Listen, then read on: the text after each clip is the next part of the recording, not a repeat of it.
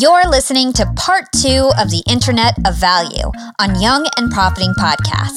If you haven't checked out the first part of the episode, go back now and take a listen, especially if you're new to cryptocurrency.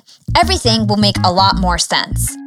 Part 2 of the Internet of Value gives a broader understanding of the cryptocurrency and blockchain landscape beyond Bitcoin. It explains how companies and people use it, why it's valuable, and the considerations to look for when participating in the market.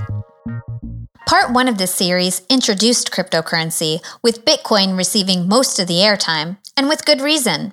It was the first tradable cryptocurrency and currently makes up around half of the cryptocurrency market. However, Bitcoin is far from the only digital currency out there. There are more than 1,600 other virtual currencies or altcoins that investors can choose from, of which over 24 have a market cap that's over $1 billion. Can you give a summary of the cryptocurrency market? So who are the big players? What are the different altcoins out there? Are there any trends or themes? So an altcoin is anything other than Bitcoin. Altcoin ecosphere tends to break up into almost a taxonomy. There are platform plays. So for example, Ethereum is a platform play where people raise money or have smart contracts. And so Ethereum has been, at least within the last year and a half, has been second almost always. And Vitalik Buterin and his team really has built something very dynamic. And a number of cryptocurrencies also desire to be platforms. So whether it be EOS or whether it be Tron or whether it be Cardano, that's almost a taxonomy of coins that desire to be a platform. Groups like Ripple aspires to be a type of settlement layer for banks. So we know Ripple. The Ripple actually, it's not exactly cryptocurrency, so it's like a banking solution. And I think most people know that because there was a huge Ripple hype, and Ripple went to like $3, and right now it's trading way less. So Ripple is kind of tricky. It has very small, very niche use case. With Ripple, you can make it so cheap and so fast to send wire transfers, money transfers, but it's not exactly a cryptocurrency in a traditional understanding. Well, what you'll see in the top 20 market cap, I think 17 of the top 20 companies are all blockchain platforms, if that makes sense. Blockchain is at the heart of most cryptocurrencies, but there are several cryptocurrency projects that don't use blockchain, and instead they use some other type of distributed ledger technology. For example, IOTA uses Tangle as a ledger, and the new Hedera platform uses Hashgraph, both of which claim to be faster, secure, and more fair than blockchain. There's other nuances in the crypto market. For example, some cryptocurrencies are not totally decentralized, and they're considered semi-centralized, with a person or company having some form of control over the ledger. For example, Ripple, IOTA, and Litecoin all fall into this bucket. If you look at the number 3 cryptocurrency, it's Ripple, right? And Ripple is backed by a commercial company. Litecoin is also associated with a commercial enterprise. So I think the jury is still out, but right now the number 1 cryptocurrency is Bitcoin. It's decentralized. There is no business behind it. We have this Litecoin. So Litecoin is basically the same as Bitcoin. And the questions will arise, why you actually have to use Litecoin? What's the difference? The Litecoin is very similar. And one of the main use cases from what I see, it applies some protocol improvements before Bitcoin goes into those improvements. We have to say something about Bitcoin Cash. The Bitcoin Cash, it's a fork. So basically, it's a mirror currency to Bitcoin. And the difference is, what's your vision? For Bitcoin, the vision is like store of value. And for Bitcoin Cash, it's the vision of a currency. So you can actually pay for some goods. Can you talk about the Bitcoin scalability problem and why forks needed to arise to help solve for that? Bitcoin is really the first use case that showed that the blockchain can work. However, when it was first put forward, people did not foresee that it would need to support so many transactions. So it's not as efficient as traditional financial systems that support thousands of transactions per second. And so once Bitcoin did hit a critical mass last year of, I believe, over 15 million users, the transactions started taking more and more time, right? So a block is mined on the Bitcoin network every 10 minutes on average. And it just took too long, and the mining fees to verify and authenticate transactions began to become too high relative to the transaction. So people were paying, $30, $40 for a $10 transaction. It just made no sense. And so other currencies, first Litecoin a few years ago, and most recently in August of 2017, Bitcoin Cash, proposed increasing the block size or decreasing the time it takes to mine a new block. And what they did essentially was to change or add different protocols to the existing Bitcoin core network and create a new blockchain. I know when it comes to cryptocurrency, Bitcoin kind of takes all the shine. It was the first, it's the biggest. How about Ethereum, the lesser known counterpart of Bitcoin? Sure. In 2014, Vitalik Buterin, the founder of Ethereum, basically came to the Bitcoin community with a very simple and powerful idea.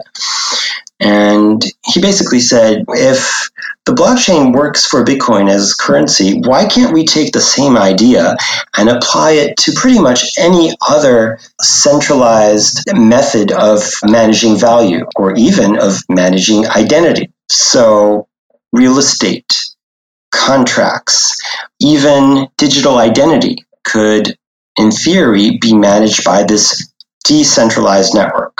And he proposed creating another blockchain called Ethereum running on Ether that would enable anybody to create a smart contract that governs a token that isn't just an asset, but has actually utilitarian use. Just like, a token at an arcade game or a chip in a casino. So you're taking this token and you're using it in a technological ecosystem. Now, presumably, Vitalik Buterin could have taken this idea to a venture capital company and raised money for it. But what he chose to do, because he came from the blockchain community, is crowd sale his idea.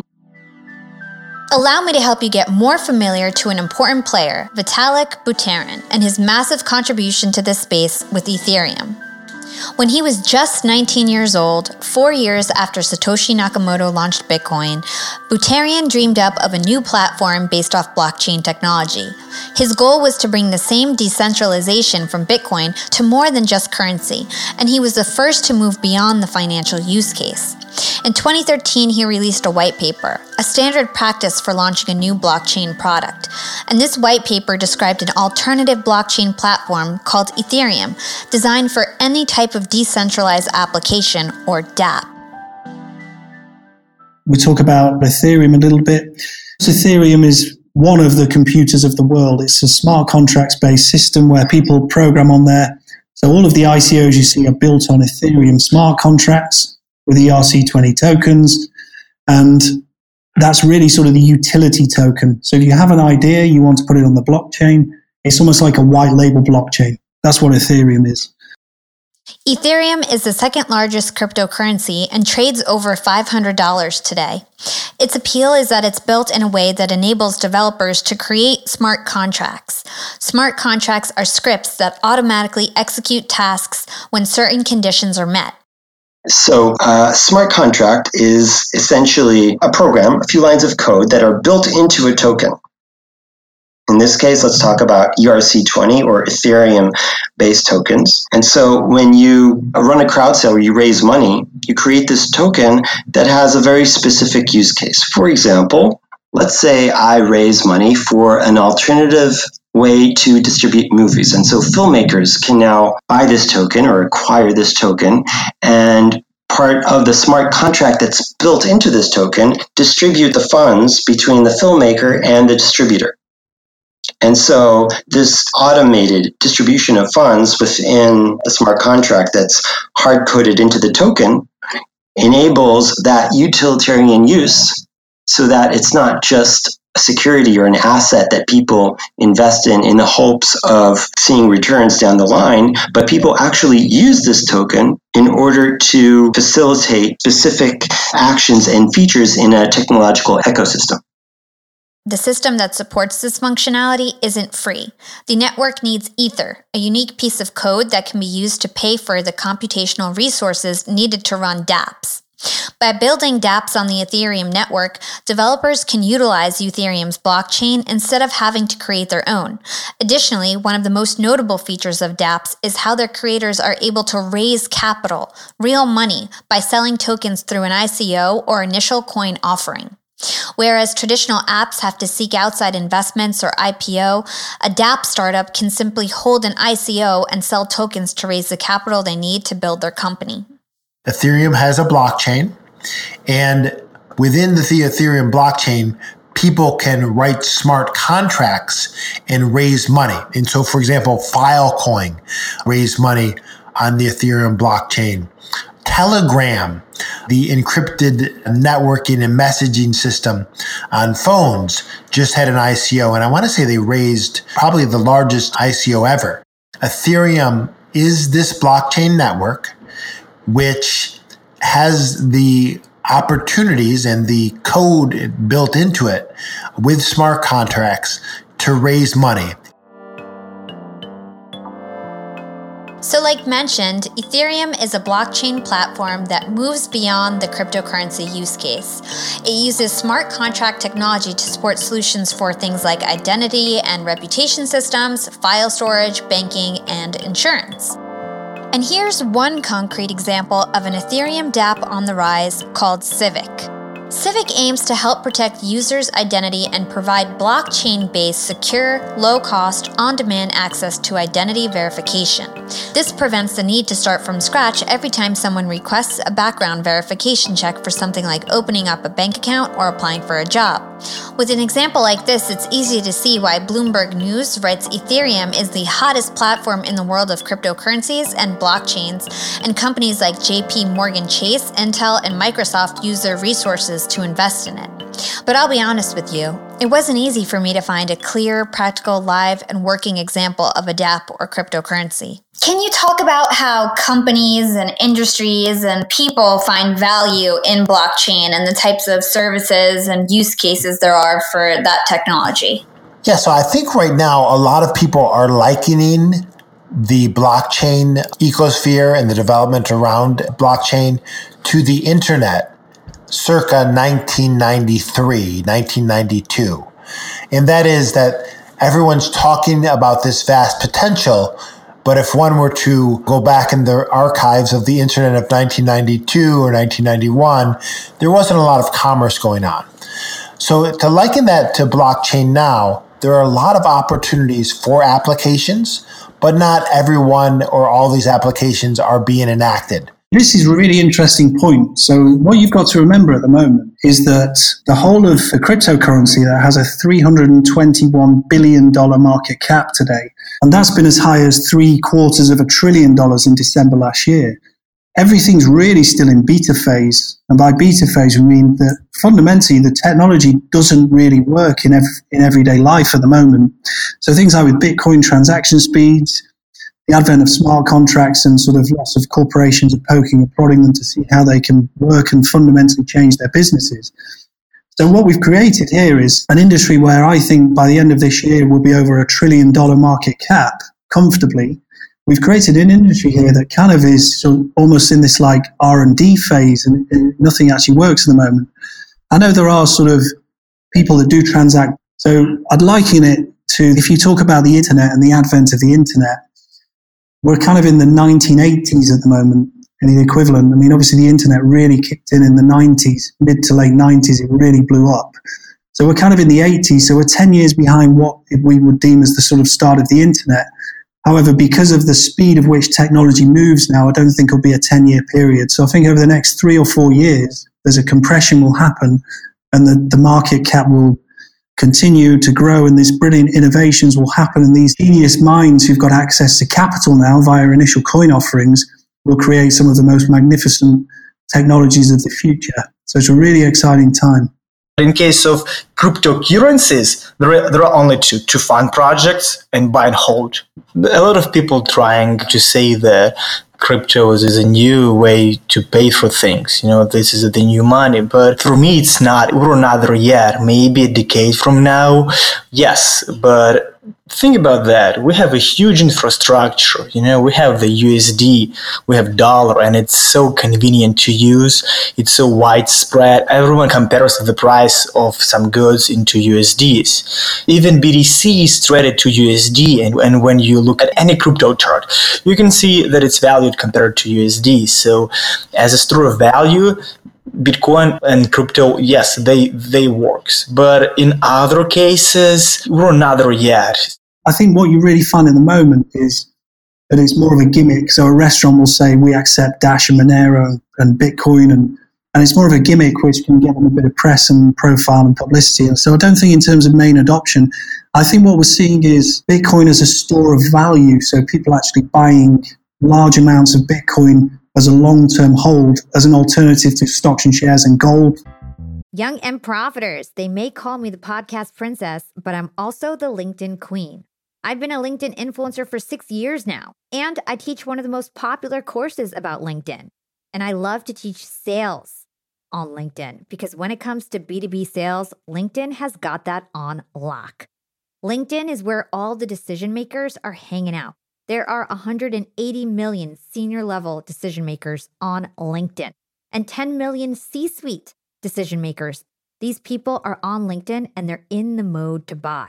They're using LinkedIn for their buying journey, to research vendors or sales reps that they might work with, to look up how to solve their problems, to learn from industry thought leaders. They are in the mode to buy, whereas on other platforms, they're in the mode to be entertained. You want to get them in the right mindset. You want to cut through the noise with LinkedIn ads. In fact, 79% of B2B marketers rate LinkedIn as their top channel for paid media. And LinkedIn has the best targeting because they've got all these different inputs. People are putting their resume basically up on there. And so there's so many keywords that they can use to target the right decision makers so they can hear about how you solve their problems. And I've got a special gift for all you young and profiters who want to try LinkedIn ads. You can get a $100 credit. LinkedIn was super generous. If you want to make B2B marketing everything it can be and get a $100 credit on your next campaign, go to linkedin.com/YAP, YAP. Again, if you want to claim your credit, go to linkedin.com/YAP. Terms and conditions apply. Young and profiters, as you may know, I launched my LinkedIn Secrets Masterclass a little bit over a year ago. It was my first course. And so far, I've generated well over $500,000. And the best part is I didn't have to figure out how to set up my mastermind subscriptions, how to do abandoned cart targeting, and all of that tech geeky stuff. I just left that all to Shopify. Shopify is the global commerce platform that helps you sell at every stage of your business.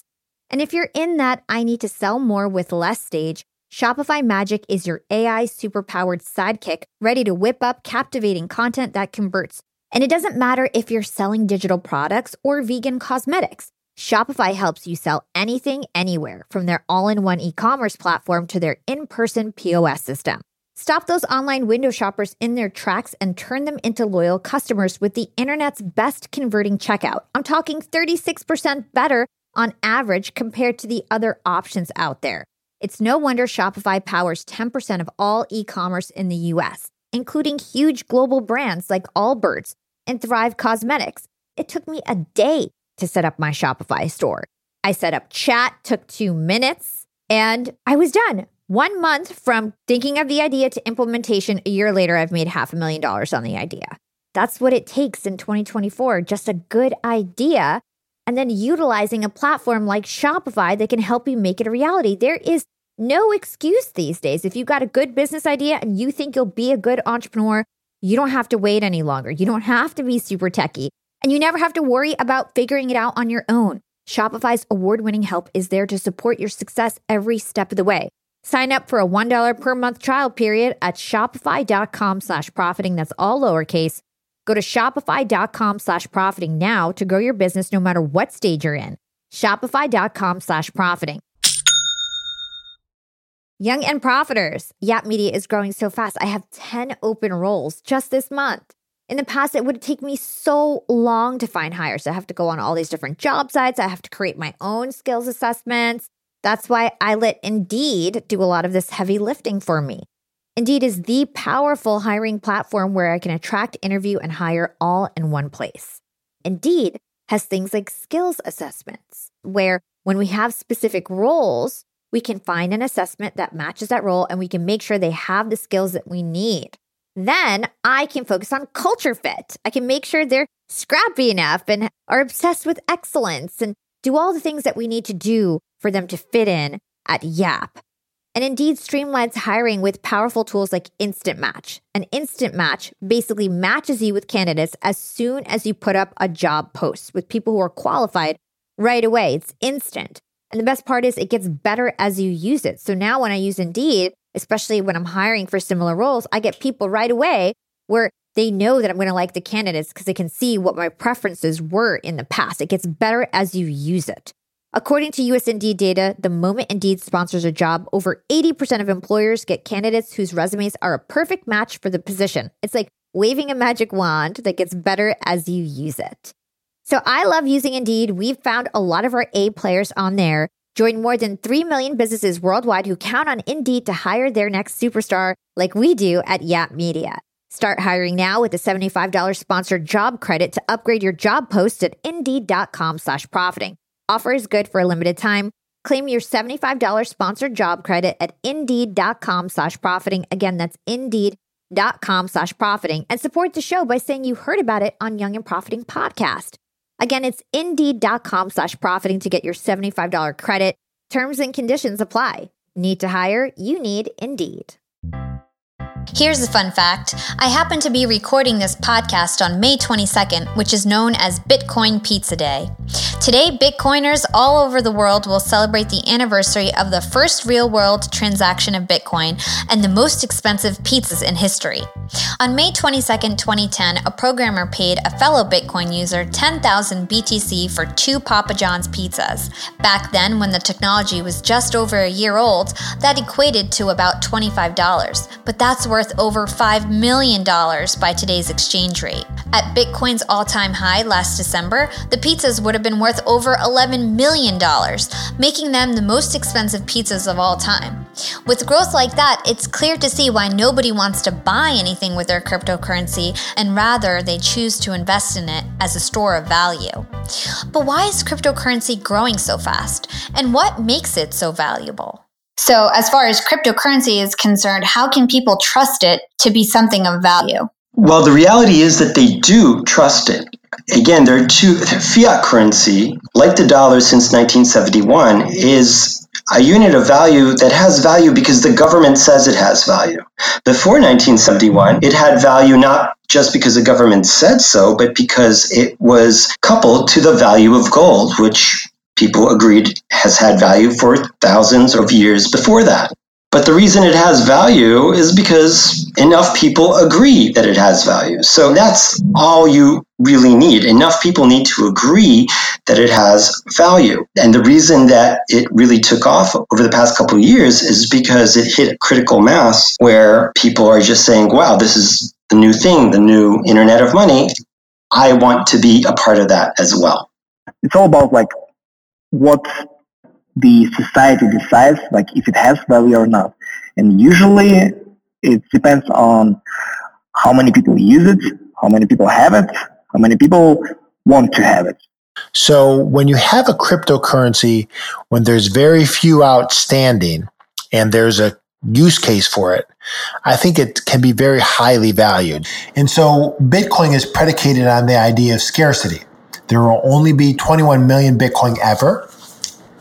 Right now, there have been over 17 million mined. And so over the course of the next 100 years, there will be fewer and fewer coins mined to the point where at some point, Bitcoin will only be a store of value. This idea of scarcity makes Bitcoin different from a fiat currency like the USD. Bitcoin was originally created to be a store of value similar to gold. The value of the US dollar has eroded over the years because the Federal Reserve is allowed to print money. In order to prevent Bitcoin from operating like fiat, Satoshi Nakamoto included a 21 million cap on how many Bitcoins could ever exist. This way, no one can simply boost the number of Bitcoins in the same way that the Fed just prints money. The market value of Bitcoin, that is, the money that people are willing to pay for it, follows the same old supply and demand rule. A high demand increases its price and a low demand decreases it. The demand for Bitcoins is on the rise, yet its supply is limited. So in theory, Bitcoins will become more valuable in the future as scarcity sets in. Metcalfe's law. In Metcalfe's law, and people use this for a number of things, including the internet .com bubble of the late 90s. But the Metcalfe's law highlights that as you add one user to the network, it increasingly grows in value. So if you have 10 people using a cryptocurrency, and then it goes up 10x. But if you have 20 people or 30 people, and right now it was estimated there's only about 20 million people in all the world who hold cryptocurrency. But if one were to run a Metcalfe law on that network, whether that be Bitcoin or the whole cryptocurrency ecosphere in general, that's a very valuable network. And it's only really a crumb of a crumb in terms of market cap. I mean, today, I think the whole entire cryptocurrency ecosphere is under 500 billion. And that's, in terms of other asset classes, only a drop in a bucket compared to real estate or the bond market or the S&P 500, any of the other asset classes. It's such a small asset class. Can you talk about the importance of a cryptocurrency community and why it's important to look at that community when considering investing in the space? So Bitcoin would not be what it is today if millions of people were not there to buy into it, to spend it, and to develop it. So whoever Satoshi Nakamoto is, those first few people who put together the system, whoever they are, they're not enough. This is bigger than one person or one group of people. What made Bitcoin so powerful, what launched the blockchain and the Bitcoin blockchain onto the scene, was critical mass of millions of people developing, mining, spending, and talking about this. What would you say to somebody who said that it's too late to buy Bitcoin? So Bitcoin as a network costs about $350,000 per hour to run. And so that's the electricity, that's the mining. So as a proposition, now in all fairness, the banking system costs, I'm sure, 7 times that. I'm sure maybe $1 billion an hour to run, right? But I think with the new proof of stake algorithms and the other algorithms that are coming out that are much more efficient, it's worth looking into how valuable Bitcoin will be. So with that said, specifically to your question, is it too late to buy Bitcoin? I would say it depends. One is, what is your stomach for risk? I know many people who bought Bitcoin at $12,000. They were very excited when it ran to $20,000 and cashed out. And so as a short-term play, it may be smart. In terms of a long-term play, I don't know. First, there's many unknowns, right? There's what will regulators do? We know what the tax code did, that every cryptocurrency transaction is now a taxable event. So those are really factors that tend to discourage cryptocurrency trading. So in terms of, is it too late?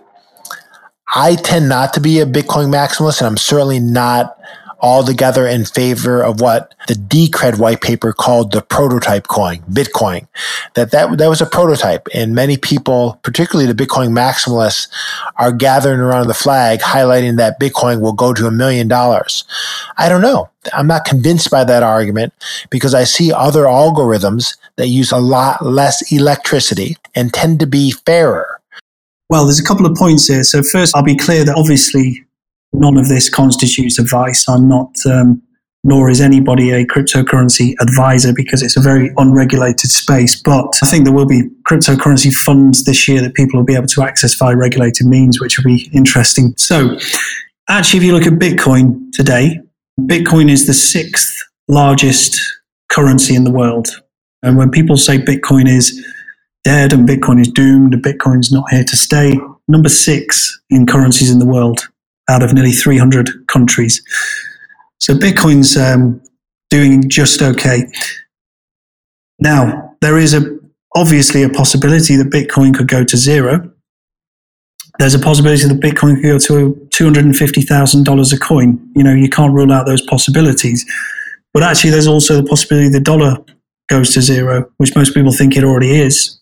Same with the pound, same with the euro, inflationary currencies. So just like any other currency, the interesting thing about Bitcoin is Bitcoin doesn't act just as a currency. Bitcoin acts as all three. So it kind of acts as a currency, like a dollar, so you can trade it. I can go to a shop potentially with a Bitcoin card and I can pay for my goods.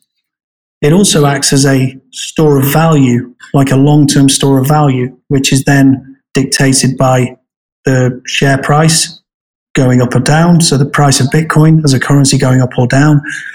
And also it acts as a commodity. It's a competitor to gold. So basically you have almost like a three-pronged currency with Bitcoin. It's a very fascinating thing.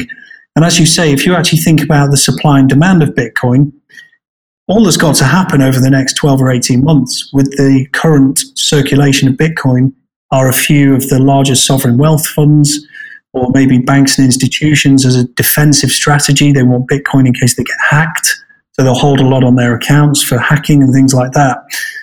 If they start taking large tranches of Bitcoin out of the market and removing those from sort of the general people needing to invest through Coinbase, that creates a huge supply and demand.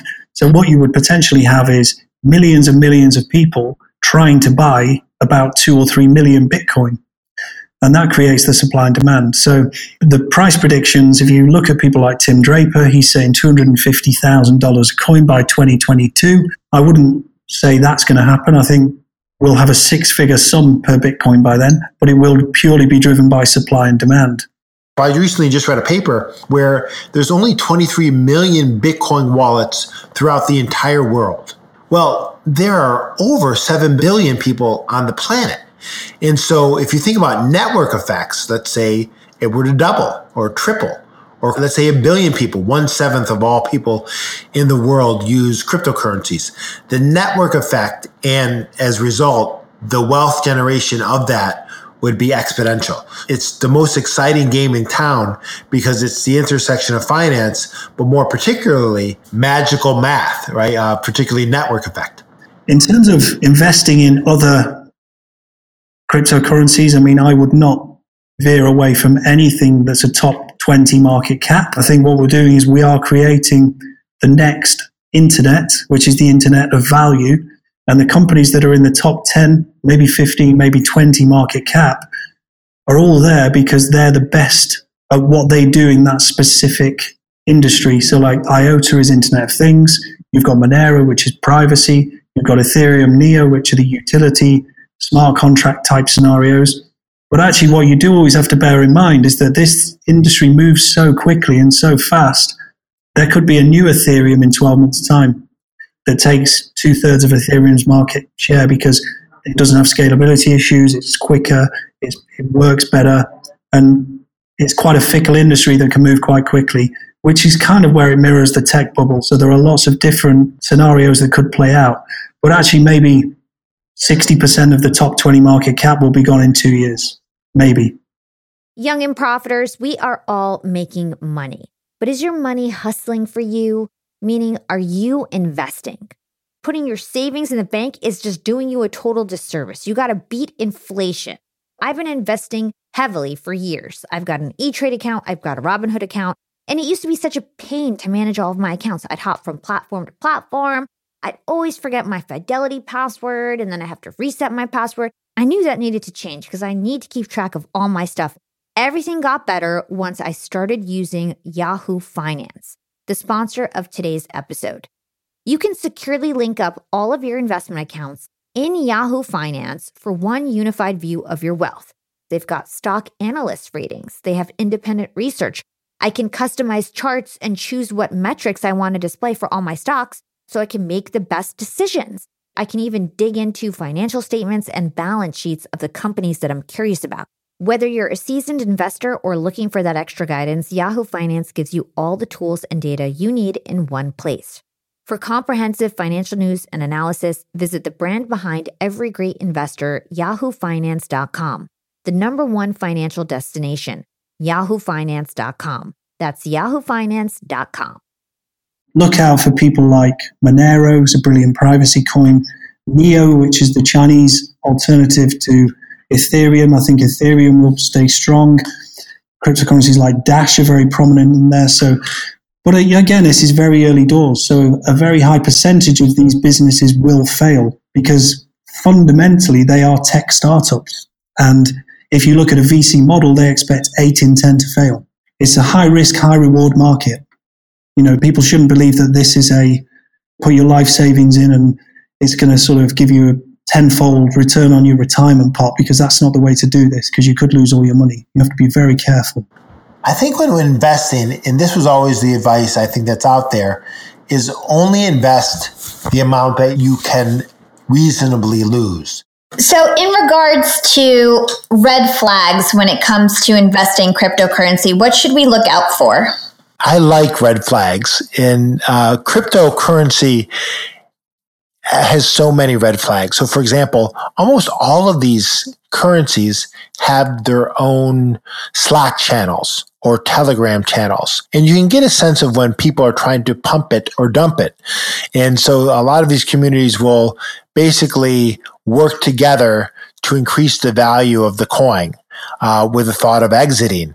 And so I think that's a real red flag. The idea that, who's going to be around holding the bag? So, for example, this summer, there was a coin called Dental Coin, and it lives on the Ethereum network.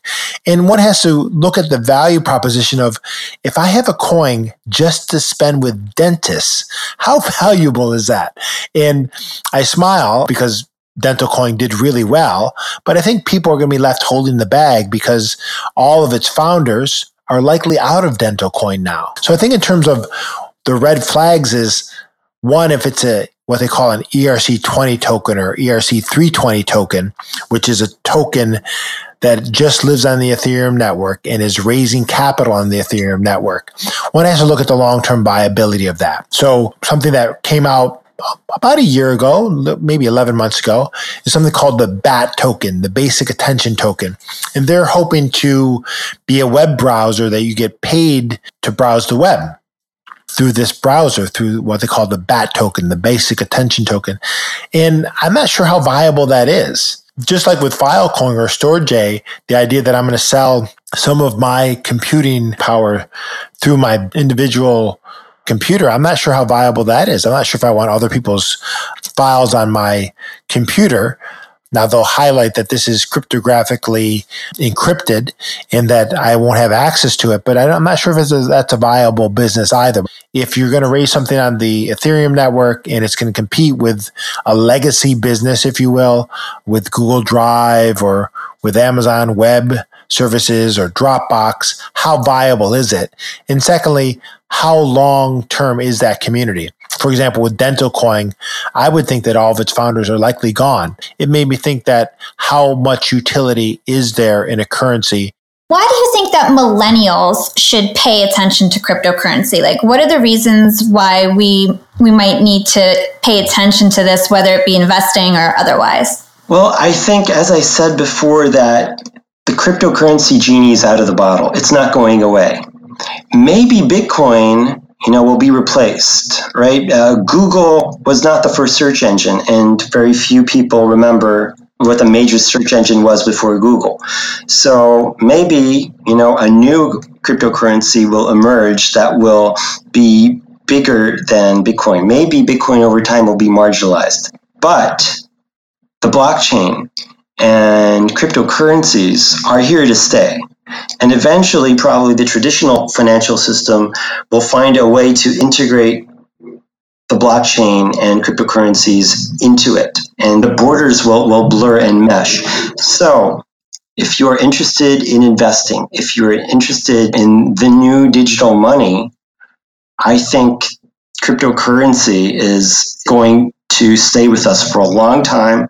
I think it's just getting started, and I will not make any kind of investment advice, but I am a firm believer in the potential of the blockchain and in the future of cryptocurrencies as a whole. And so I don't know which cryptocurrency is going to last for years to come, but I do know that cryptocurrency is not going away. So why should millennials pay attention to cryptocurrency? Look, we have a global debt crisis, trillions and trillions of dollars all over the world. And we have a scenario where the system is broken, huge deficits in pension funds. Every single pension fund that's attached to a FTSE 100 company or a NASDAQ company or a listed company, they are underfunded. They are billions and trillions in deficit. We have to provide a future for ourselves. And the way the world works, the way we work at the moment, we go to work, we get a salary, we pay someone to a pension, we save. Millennials aren't interested in that. Millennials need more stimulation in a more immediate way. And people won't save for a 20 to 25-year outcome anymore. So people want more certainty, more security around their future. So what you have is this ridiculously tech-savvy group of people, i.e. millennials and Gen Z, who are intrigued, inquisitive, they want to save, they want to do the right things for the future. And cryptocurrency is absolutely the ticket for these people. So a way of actually saving some money, being in control of your money, away from the distrust of traditional financial institutions and governments and banks, but then actually making money from my own existence and my own data and what I do. So maybe I'll go and buy myself a plane ticket, and for that I will earn some tokens because I used Emirates Airlines instead of Singapore Airlines. So this is the future of the world. So people taking back a bit of control and being in charge of their own destiny and being able to make a freer and fairer sort of future for themselves. Thanks for listening to YAP, Young and Profiting Podcast, where anything goes if it makes you grow. This concludes our Internet of Value series, and you now know more about cryptocurrency and blockchain than 99% of the people out there, so congratulations. But I hope this is just the beginning of your journey and you keep building your knowledge on this topic. If you're interested in best practices on how to research, buy, and store cryptocurrency, check out our show notes on youngandprofiting.com. Follow us on Instagram at Young and Profiting and Twitter at YAP_podcast. If you like the show, be sure to review and subscribe. And just remember that YAP is for informational purposes only. It should not be considered financial advice. Conduct your own due diligence or consult a licensed financial advisor before making your investment decisions. A special thanks to all my guests for lending their wisdom on the show: Philip Nunn, Ed Lehner, Ohad Flinker, Paul Sevcik, and Tim Melinek. And kudos to the YAP team for supporting this episode. Our assistant producer, Timothy Tan, audio engineer, John Sparks, and assistant, Danielle McFadder. And music by Harry Fraud. See you next time. This is Hala signing off.